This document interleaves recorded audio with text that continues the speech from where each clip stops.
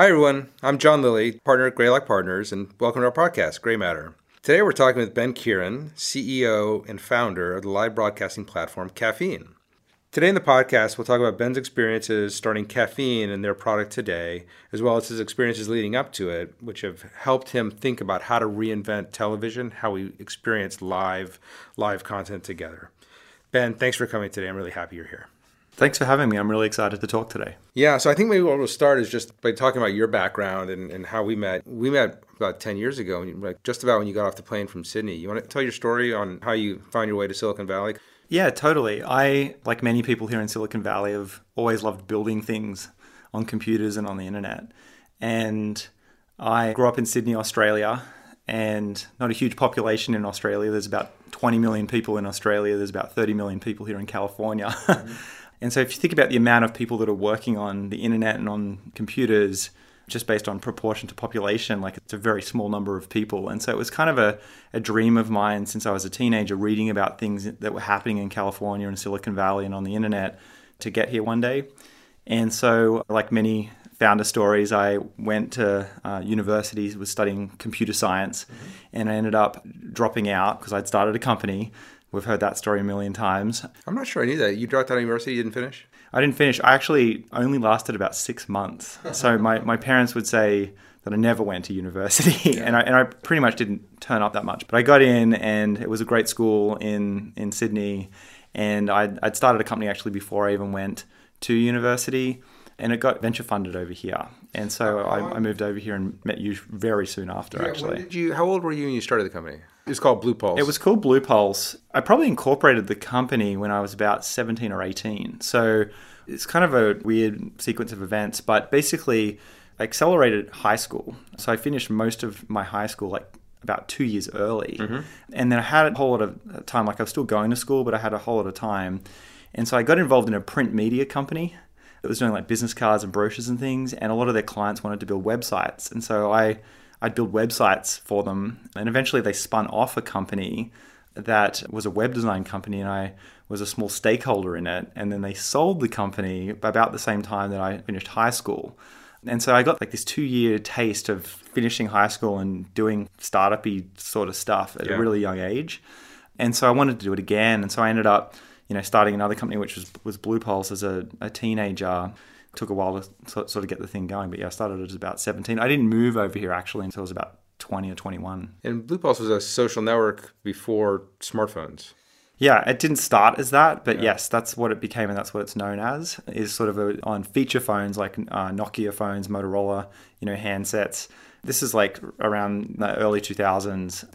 I really wanted a way for people to have chat rooms and photo sharing and things like that were happening on the internet, but were not happening on cell phones at that time. Mm-hmm. And so in Australia, people had access to the internet on their phones. They were texting like crazy. They were really, like Asia, really ahead of the curve and globally in terms of where they were in terms of mobile adoption. But chat rooms and the things you had on the web didn't exist on phones. And so I wanted to build that for me and my friends. And it got a lot of traction in South Africa and India at the time. Yeah, it scaled quite large, right? So easiest product to use given it's on feature phones. Yeah, so the main app that you would download was a Java application. And so MID-P1, Mobile Information Device Profile 1, meant that the app could not be larger than like 64 kilobytes. And so I wrote this like 63 kilobyte XHTML browser, which rendered XHTML in these 3 or 4 views, like a list view, a text view, like some really basic views. And so most of the app was in the cloud, so to speak. And it was just really just rendering these basic XHTML views in this very basic browser, but it made it work on like tons of feature phones, about 250 different handsets, which most people couldn't build an app to work on any handset because of the footprint. And so anyway, it just like worked on lots of phones and gave people this rich messaging capability, and that's what made it work. And that was just me like goofing around. I didn't have a plan or a strategy. Well, yeah, goofing around to your way to 30 million users or whatever. That's unusual. But the thing I love about you is that it always starts for you as like, oh, I just want to do this with my mates. I want to do this with my friends. I want to have a great time online. And you talk passionately about that, but then you talk just as passionately about the product aspects or the fact that you built an XHTML browser. And so the thing I love about you is that you're excited about the whole thing, but the whole stack of stuff, but it's all in service of how do I have more fun with friends and how do I help other people do that too? I'll tell you a quick story. When I was about 10 years old, I actually self-taught, learned some C++. A family friend gave me a book. I was really interested, really excited about it. Most kids in school are writing in the yearbook that their heroes like Michael Jackson, and I'm writing like Dennis Ritchie as my hero. Yeah, you're unusual. Super weird, like Australia surfer dude kid. I just found really early on that I just loved so much, like tinkering and playing and getting something to work that other people could use. And I ended up building a bulletin board service. Most people don't know what that is anymore, but a bulletin board service that had about 1,000 people dialing into my parents' home phone line every week. They ended up shutting it off because they thought I was doing something super illegal. But what happened was I just loved it so much. Like I could just be there all day, every night. Like I just wanted to build and other people to use it. But what I found was that I wasn't really that good in any one particular area. And so I sought out other people that were really good at these things and wanted to work with them and get them excited about what we could build together. And so as I get older, I'm learning, they're going to need to get paid money, and we're going to need to tell people about the service and market it, and we're going to need to like figure out all these things around how we create a business around this. Like if we really want to have a big impact and kind of get back to that freedom of being 10 years old and tinkering around with the computer, there's all these other things I had to figure out in pursuit of just wanting to build something really great for other people to use on computers. Yeah, I think that's a very characteristic pattern for you. So you came here and you got Blue Pulse venture backed, always growing, and then you left the company a few years later, and then you took some time off, right? What did you do in your time off? Well, for starters, I got kicked out of my own company at 25. Why don't you talk about that quickly? What happened? The business wasn't generating any revenue, and I'd been building it for about 7 years. Mm-hmm. And it was really early for mobile. Like there was no app store, there was no like in-app purchases, there's no really good ways of monetizing it. In terms of advertising dollars, or even distribution was tough. Distribution was tough. I mean, AdMob was around, which was offering some form of distribution. GetJar was offering some form. It was very, very early. And advertising seemed like the obvious probably path for it because it's sort of a social platform, but it was very much a communication product, and ads wasn't great for that. And also the audience was in South Africa and India, and not a lot of advertisers wanted to reach people in South Africa and India at that time. Mm-hmm. Anyway, I ended up getting pushed out of the company, and the thing that was really difficult was it was my identity. Like I'd been working on it since I was a late teenager, and I still remember going to like a wedding maybe a month later and someone asking me who I was. And I almost like burst into tears. I was just like, I'm just Ben Keighran, because I wasn't the CEO and founder of this thing. It was really hard. And I actually was like, I'm never doing this again. This is the worst ever. But Silicon Valley really opened up to me in that time. Like a lot of venture folks, entrepreneurs, like all these people wanted to chat. And I started to get exposure to just like tons of other interesting things. And so it took about 2 years before I went and started the next company. It was really actually quite an amazing journey to the next company. But you did pick up some habits during that period. You started doing like downhill, a bunch of skiing and extreme sports and playing around with GoPros and trying to capture all that stuff. And then you played a lot of online games, yeah? I played a lot of online games, played a lot of World of Warcraft. And it seems a little irrelevant, but it's like hyper relevant for a few minutes from now. When you say a lot, you mean a lot. Well, yeah, I've been playing World of Warcraft since the first beta or even alpha came out. And actually, even when I was in the process of moving over here to the US, I already had started playing. But for sure, like during that time, yeah, I mean, I lived in the World of Warcraft like days, hours. Like, in fact, my main character in World of Warcraft, you can do this thing like you type in /play as a command, and it will tell you how many actual real world days of your life have you spent like playing this one individual character. I've got like tons of characters across tons of servers, but my main character has like more than 170 real world days in it. Yeah. So if you calculate the number of hours, that's how much time I spent like just playing that video game.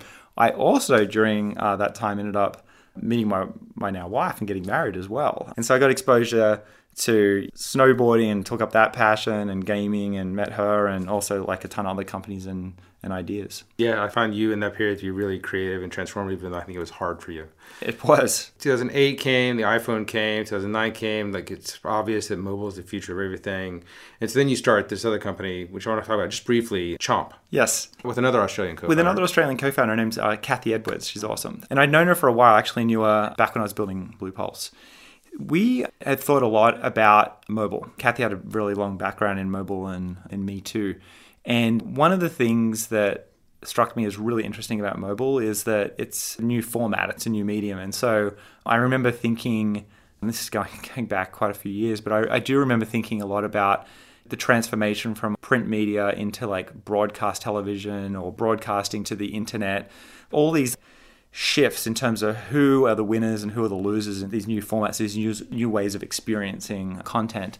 Even if you go from like reading the news on a piece of paper to reading the news on the internet, there's so much change. Like you go from like receiving the news like once a day on something that was printed like last night or the day before to now updates happen instantaneously and can be shared and discussed with anyone. So it really changes the experience. It changes the format in a very material way. And so when I saw the App Store come along and the popularity of consumers really wanting the internet on their phones and the format of an app, I was like, gosh, there's going to be like the next Flickr. Turns out that might be Instagram. And there's going to be a new version of PayPal. Maybe that's Square or something. I don't know. Like there's going to be new winners and new losers, and it's not necessarily going to be the person before it. Mm-hmm.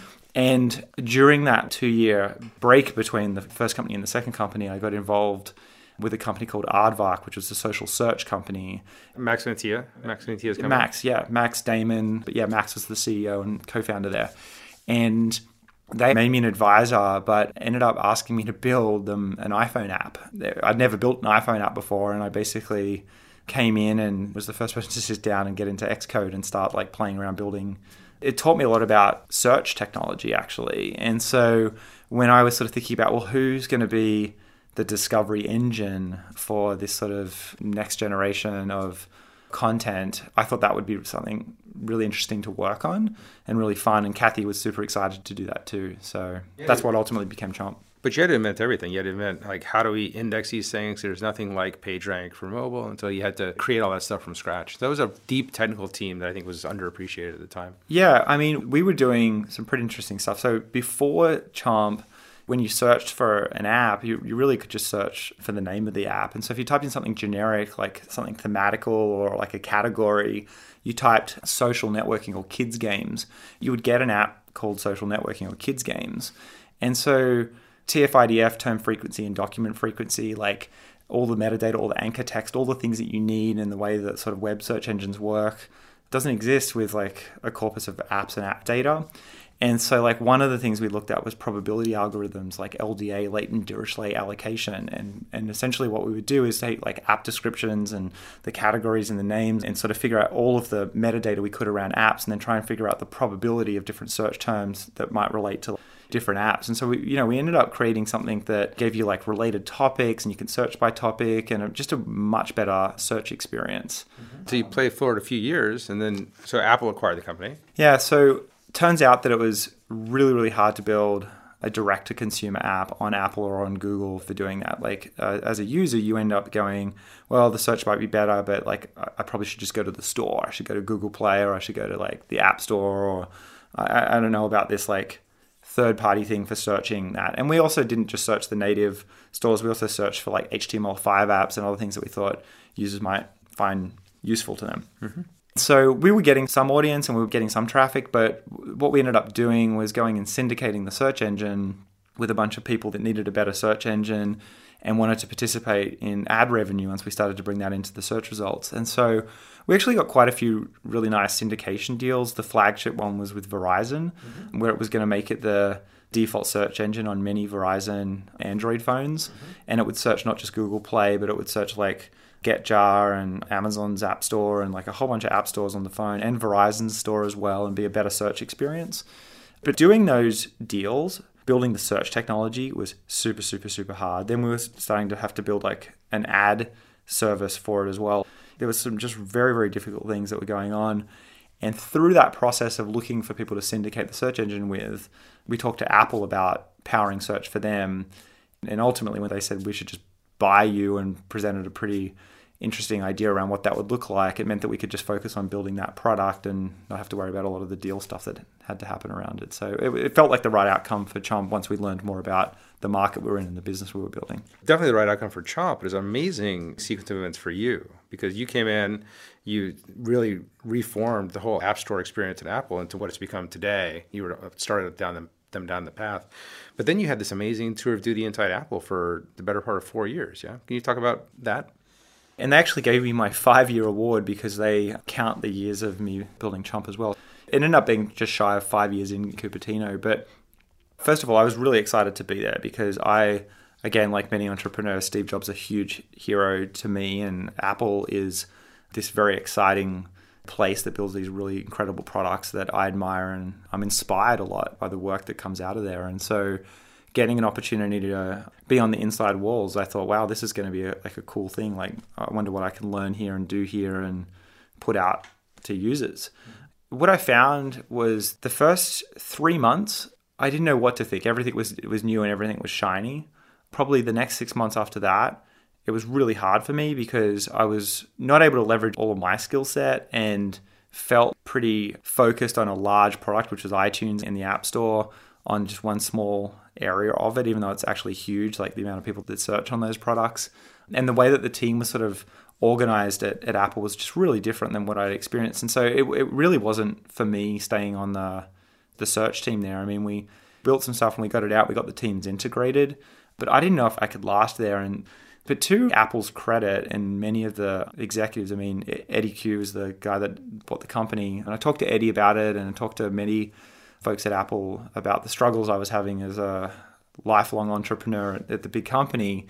And to their credit, they really allowed me to go browsing the company. They wanted me there. And I spent some time with the M&A folks. I spent some time with the Siri folks. I spent some time in a bunch of different areas. I was blown away because I would always sort of thought of myself as like a product builder or an engineer, but I'd always loved design. I love design. I love getting into the user experience. I'm actually probably more passionate about the user experience than anything else. And it's what drives my language around how I think about marketing or business or engineering or everything. It's the design and the user experience. And so I got invited onto the design team to manage designers, which blew me away. I was like, what do they want with me? I don't have any design background. Everyone in design at Apple has this amazing pedigree. They're just the greatest designers I've ever seen. Mm-hmm. And I got asked to go in and work on reimagining Apple TV. Mm-hmm. And that was super interesting. That's what kept me there. My vesting wasn't that long or anything. I wasn't there for the money. I was there because I loved what we were building, which was Apple TV, the new Apple TV with the Siri remote. I've chased you for years to work with together, and I remember we'd have breakfast every 3 months or so, and you're like, let's hang out, but I can't talk about anything, and I'm working on this amazing super secret project. I can't tell you anything about it, but it's amazing.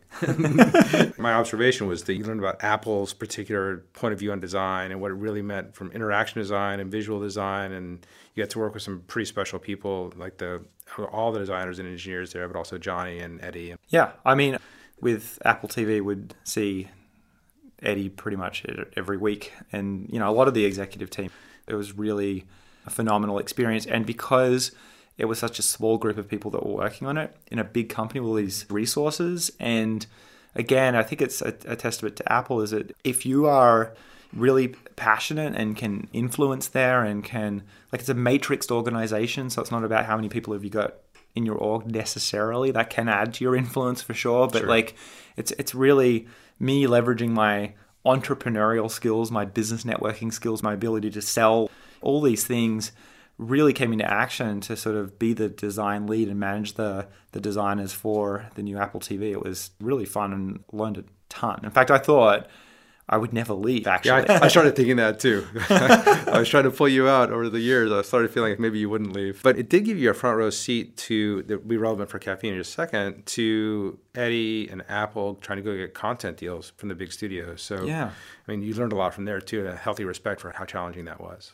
Yeah, absolutely. I mean, Eddie's been, I think, really, really public about the media deals and things that he's worked on in the past. So I don't feel bad saying, but, I got an inside scoop on kind of how that was going and what he was working on, because it really impacted the product. My focus was on the design and engineering and the building the operating system and all the software on the box, not the industrial design. That's Johnny and his team. But, you work really closely with those guys because they all have to work together. And so it was to sort of get that bird's eye view from an Apple level, Apple scale, what is going on with cable television and what is going on with video. And it was super fascinating. So you got to the end of your tours and you decided, I'm ready to do something again.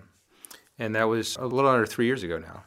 Mm-hmm. We set up some time to talk, and you came and said, I want to do this new thing. I'm going to call it Caffeine. Tell the audience, what's Caffeine? Caffeine is a new kind of broadcasting company. I call the category social broadcasting. The thing about live broadcasting, the stuff you see on television, it's usually live events like live sports and live entertainment, live news.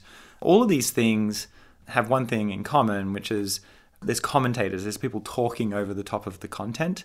And unlike movies and television shows where there's lots of on-demand services like Netflix is the category king for that, there isn't really a category king for live television. In fact, most of it has been behind a paywall for a very long time, and many thought that it would not leave the paywall for a very long time, even though subscriber numbers of cable networks has been declining for many, many years, because they make so much money behind the paywall. And so with Caffeine, I really wanted to reimagine a new kind of broadcasting company, the same way Netflix might have tried to reimagine a new kind of on-demand movie and television show service. And so gaming, video gaming and esports is like quickly becoming a really important part to sports, actually. In fact, the amount of people that view esports now is about the viewership size of the people that watch like NFL or FIFA World Soccer. It's competitive. There's prize money. There's athletes. It's quickly becoming up. But that wasn't behind a paywall. And so I wanted to make a new kind of broadcasting service, starting with gaming, but with the right business model and the right experience that would allow it to quickly expand into sports and other live television services. And it had to be cross-platform. It couldn't just be on iOS devices. Social is a huge part of experiencing live content together. It had to get into new kinds of business models and things that Apple wasn't necessarily into. And so it just ended up being something that I knew couldn't be built at Apple, but something that I felt people were really going to need, particularly over the next few years and definitely over the next decade as more and more cable cutting happens and people need a new way to watch television. Mm-hmm. And so one of the things that's amazing about this is it's the collision of all the things you've been doing your whole entrepreneurial life and actually your personal life too, because it's social like Blue Pulse, it's gaming oriented like World of Warcraft, it's sports oriented like your snowboarding, and then there's the TV stuff from Apple, from the content stuff from Apple and Apple TV. That's all amazing. And when you said it, that's what you wanted to do. I'm like, oh, of course. And you remember what my next reaction was? It's like, oh my God, like Twitch is huge. Twitch is huge in a network effect. And so, but you said, no, hear me out. It's not Twitch. Do you want to talk about how your vision's a little different? So I think you've got to look at three things. What is the content that you're going to get? Like when you're looking at these different apps on your phone or you're planning on visiting one of these websites, what content do you think you're going to get from that service? The second thing is what the experience is. And maybe the third thing is what's the business model? And so when you go to a Twitch or you go to a Periscope or you go to a Facebook Live, you can just sort of ask yourself, like, what content am I expecting to get from that? And I would say if you mapped out all the different types of content that is out there, sports and gaming and like live television content that feels like premium and something that you could imagine being on like linear television. And then there's user-generated, maybe I'm dating or flirting or eating soup or noodles or something along those lines. And so a Twitch or a Caffeine are much more in that live gaming and sort of sports sort of category of things. And so this next piece is like, okay, so what's the experience of these two different things? And so for Caffeine, we've really simplified the experience. We've made it so anybody can become a broadcaster with one click. We've made it so that it's very personal, so that when you open it up, you can see what the people you're following are watching or broadcasting. We've made the community feel really positive and diverse because we filter all of the communication between the people you're connected to on Caffeine. We've done everything in real time, so there's no delay between what you say and what the person hears on something like Twitch, which doesn't have a real-time WebRTC CDN. There's a delay most of the time, like a pretty big delay, like seconds, maybe up to a minute sometimes, between what is said in the chat and what someone hears. So the experience is really different. And people always say like the simplicity of Caffeine in the real-time like is really different. And then there's the business model. And so I feel like a lot of these live streaming, live broadcasting companies are building products now around different business models. And so I really wanted to pick content that was in its ascendancy, which is gaming and sports. I wanted to pick an experience that was in its ascendancy, and that was social and real time. And I wanted to pick a business model that was in its ascendancy as well and build the product around that. And so our business model is a lot like what you see in Fortnite or many of the live streaming services in China. It's about gamifying the experience and lots of like microtransactions. It's not about like running an ad over the top of the video or asking people to subscribe like you get on like linear television. And so those three things, like when people come into Caffeine, they see gaming and sports, which is why they will attribute us most to sort of Twitch versus like Periscope or some other service. They quickly see our experience is really different. And then they also see that there's no ads on there and that some people don't realize how we make money, but that's how we make money is people buying all of these virtual items and things in the chat. Mm-hmm. So people can go get the product to check it out now. You can go to caffeine.tv to view it on the web or over an iPhone or maybe see on other platforms. Yes. It's in pre-release at the moment. There's been a lot to build to get to this point, but yes, that's correct. But the product experience is you go in, you see people that are broadcasting games or sports, you pop into one of their channels, you can see the video of them, you can see the video of what they're streaming, usually often video games now. And then there's chat. There's a chat that is a quite distinctive and I think interesting, innovative chat system. The thing that's notable to me is that there's an intimacy and a qualitative difference that where on paper it sounds like Twitch or Periscope. In actual fact, it's not at all like that. And certainly as we start to bring sports and other forms of live television into Caffeine, really quickly that content story is going to feel really differentiated. And I think the experience in the business model already feels really differentiated. But a brand new user is going to care mostly about what content do I get on here and then find all those other things. And so the users that really love Caffeine today are actually a lot of casual gamers and people that aren't necessarily that into Twitch. I think there's a little bit of overlap there, but as we sort of build up our content story, I think you're going to see some really differentiated stuff from that standpoint too. Let's talk about your content story. So a couple months ago, we announced a deal with Fox. Can you talk about that? Yeah. I started the company April 1, 2016, which is Apple's 40th birthday. Mm-hmm. That wasn't by coincidence. Before even incorporating the company, had written a very long document that I've never really shared with anyone, but just about my thoughts on the space and kind of where everything was going and why I felt like this was going to be important. And I sort of said, like, unless we get like the experience and the business model and pick things that are going to work for not just gaming, but for sports and live entertainment and beyond, we're going to be trapped like in the Twitch world and be direct with Twitch. We need to build tools that make it easy. All the people that are not on Twitch, empower them to be broadcasters and build audiences. We need to go broader and be more mainstream. And I thought that we would be doing pure video gaming and esports for many, many, many years. And so just in January, after building up like this real-time CDN, these publishing tools, the social platform, working on our monetization engine, all this stuff that building up the team, all in like a year and a half, basically, a lot was going on.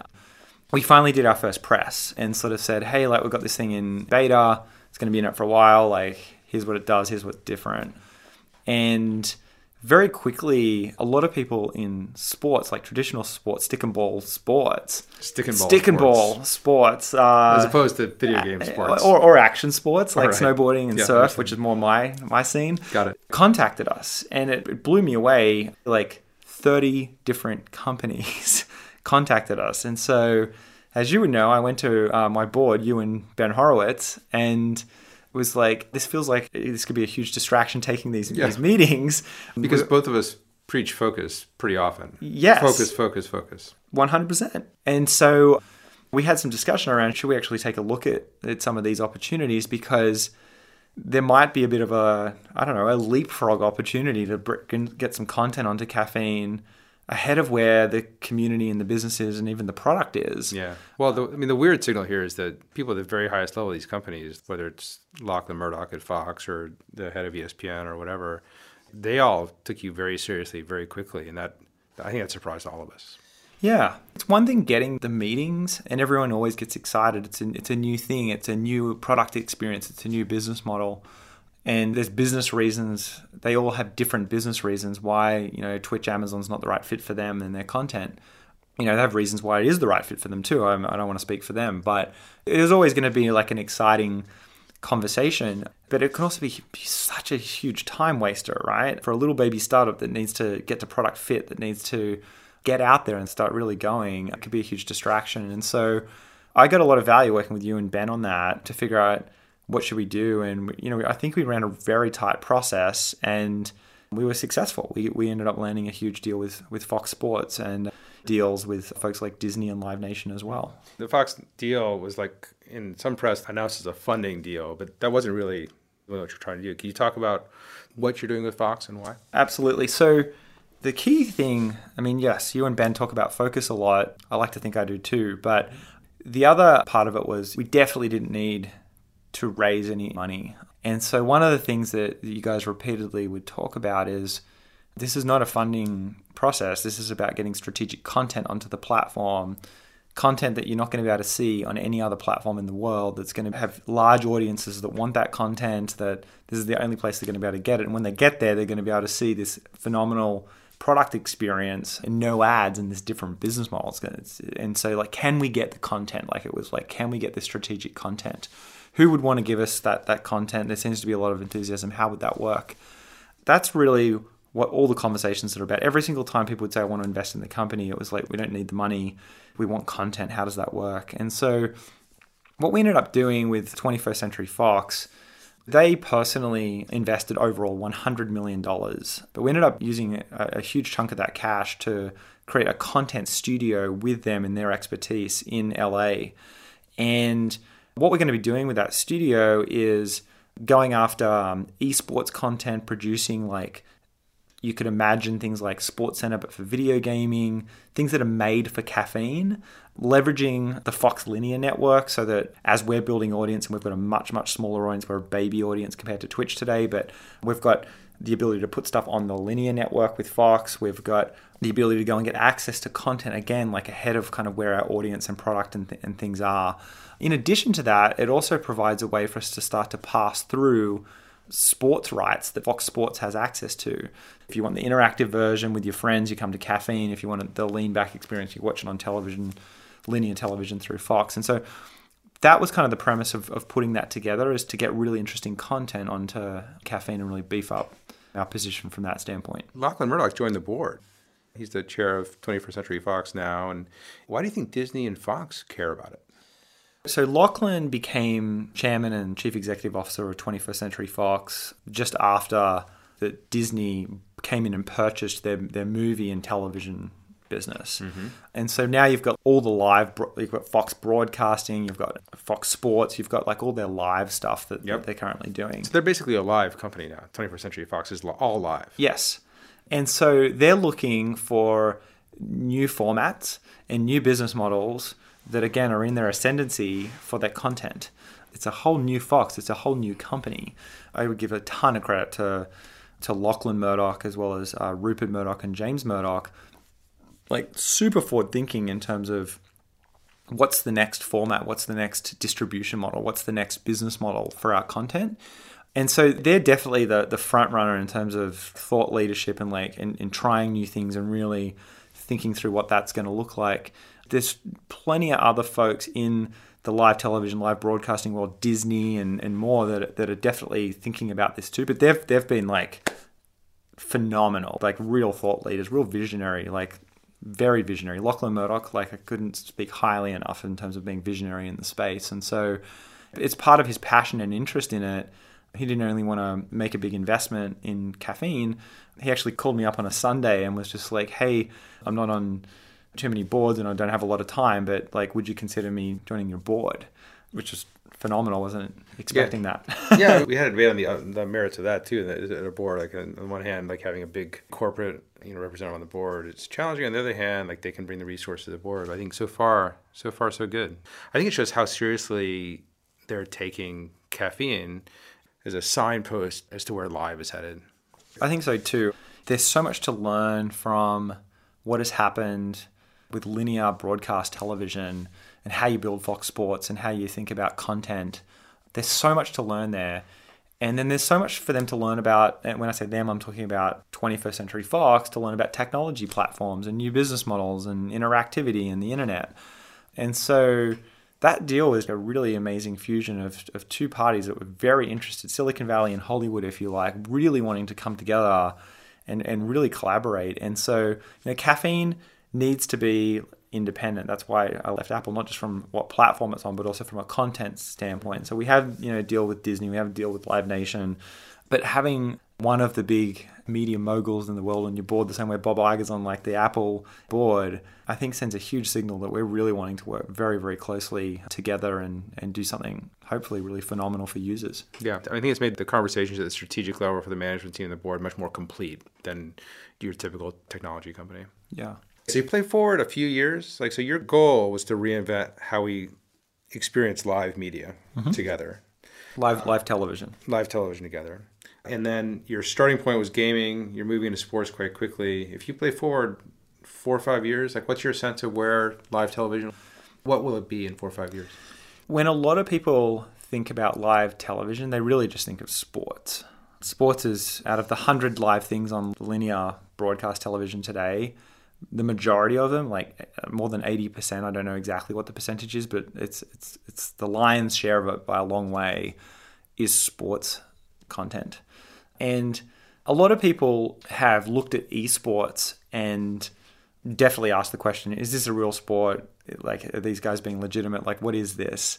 And look, it's been created like many other sports have been created. Like, again, I really love action sports. If I think about skateboarding, like it started off with marketing dollars to create competitions, to create athletes that ultimately sell products, and that it's a great new movie about that, like a documentary. It's actually I think it's a fairly old movie. Oh, is that right?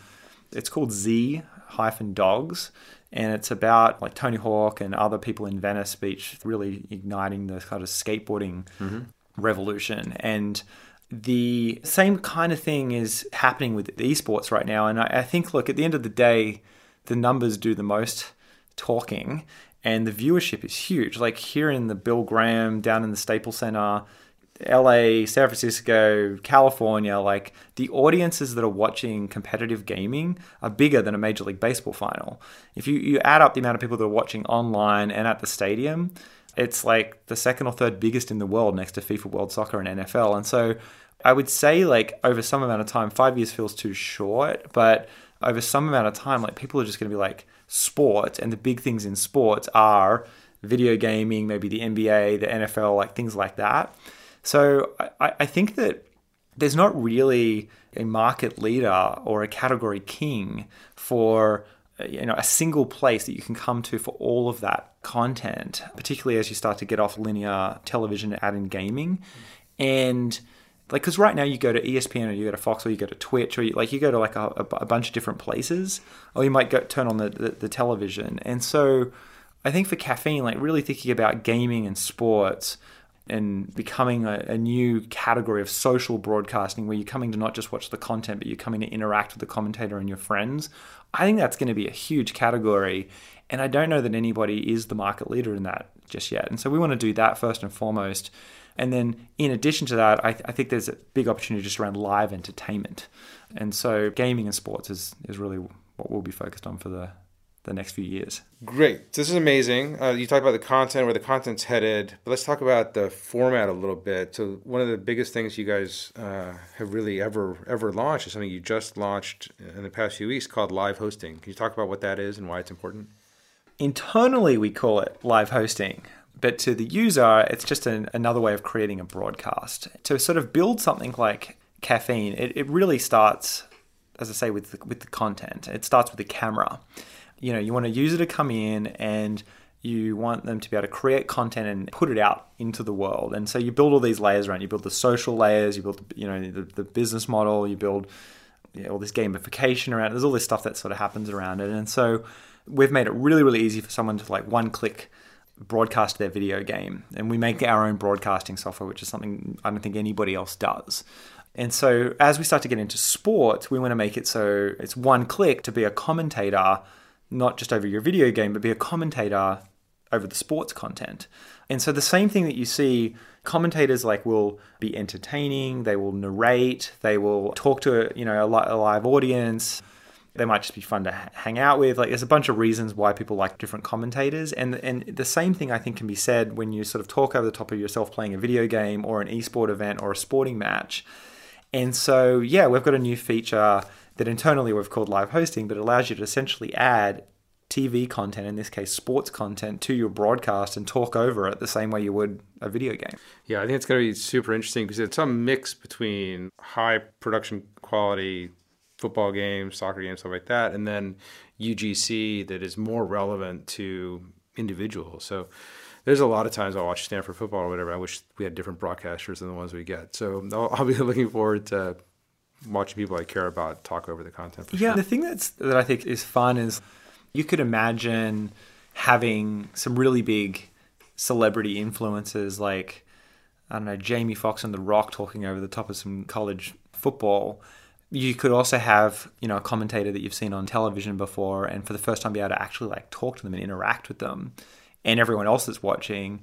But it also could just be like a bunch of your friends that are just having fun and just, it's like being in the living room with them and like just chatting away as well. And so we kind of want to leave that up to the user on what's the best commentator, the best broadcaster for them to have that social broadcast with. Yeah. Mass personalization has been a long time where people can create the products just for you. It's never been like that on broadcasting. So creating the broadcast just for you seems like now it seems like an obvious aha. Yeah. Okay, amazing. So this has been a fun conversation about like your background, how all roads led to Caffeine for you, and then your vision of the future of live TV and social TV. So thanks very much for spending time with us, Ben. Thank you very much for having me. It's been fun.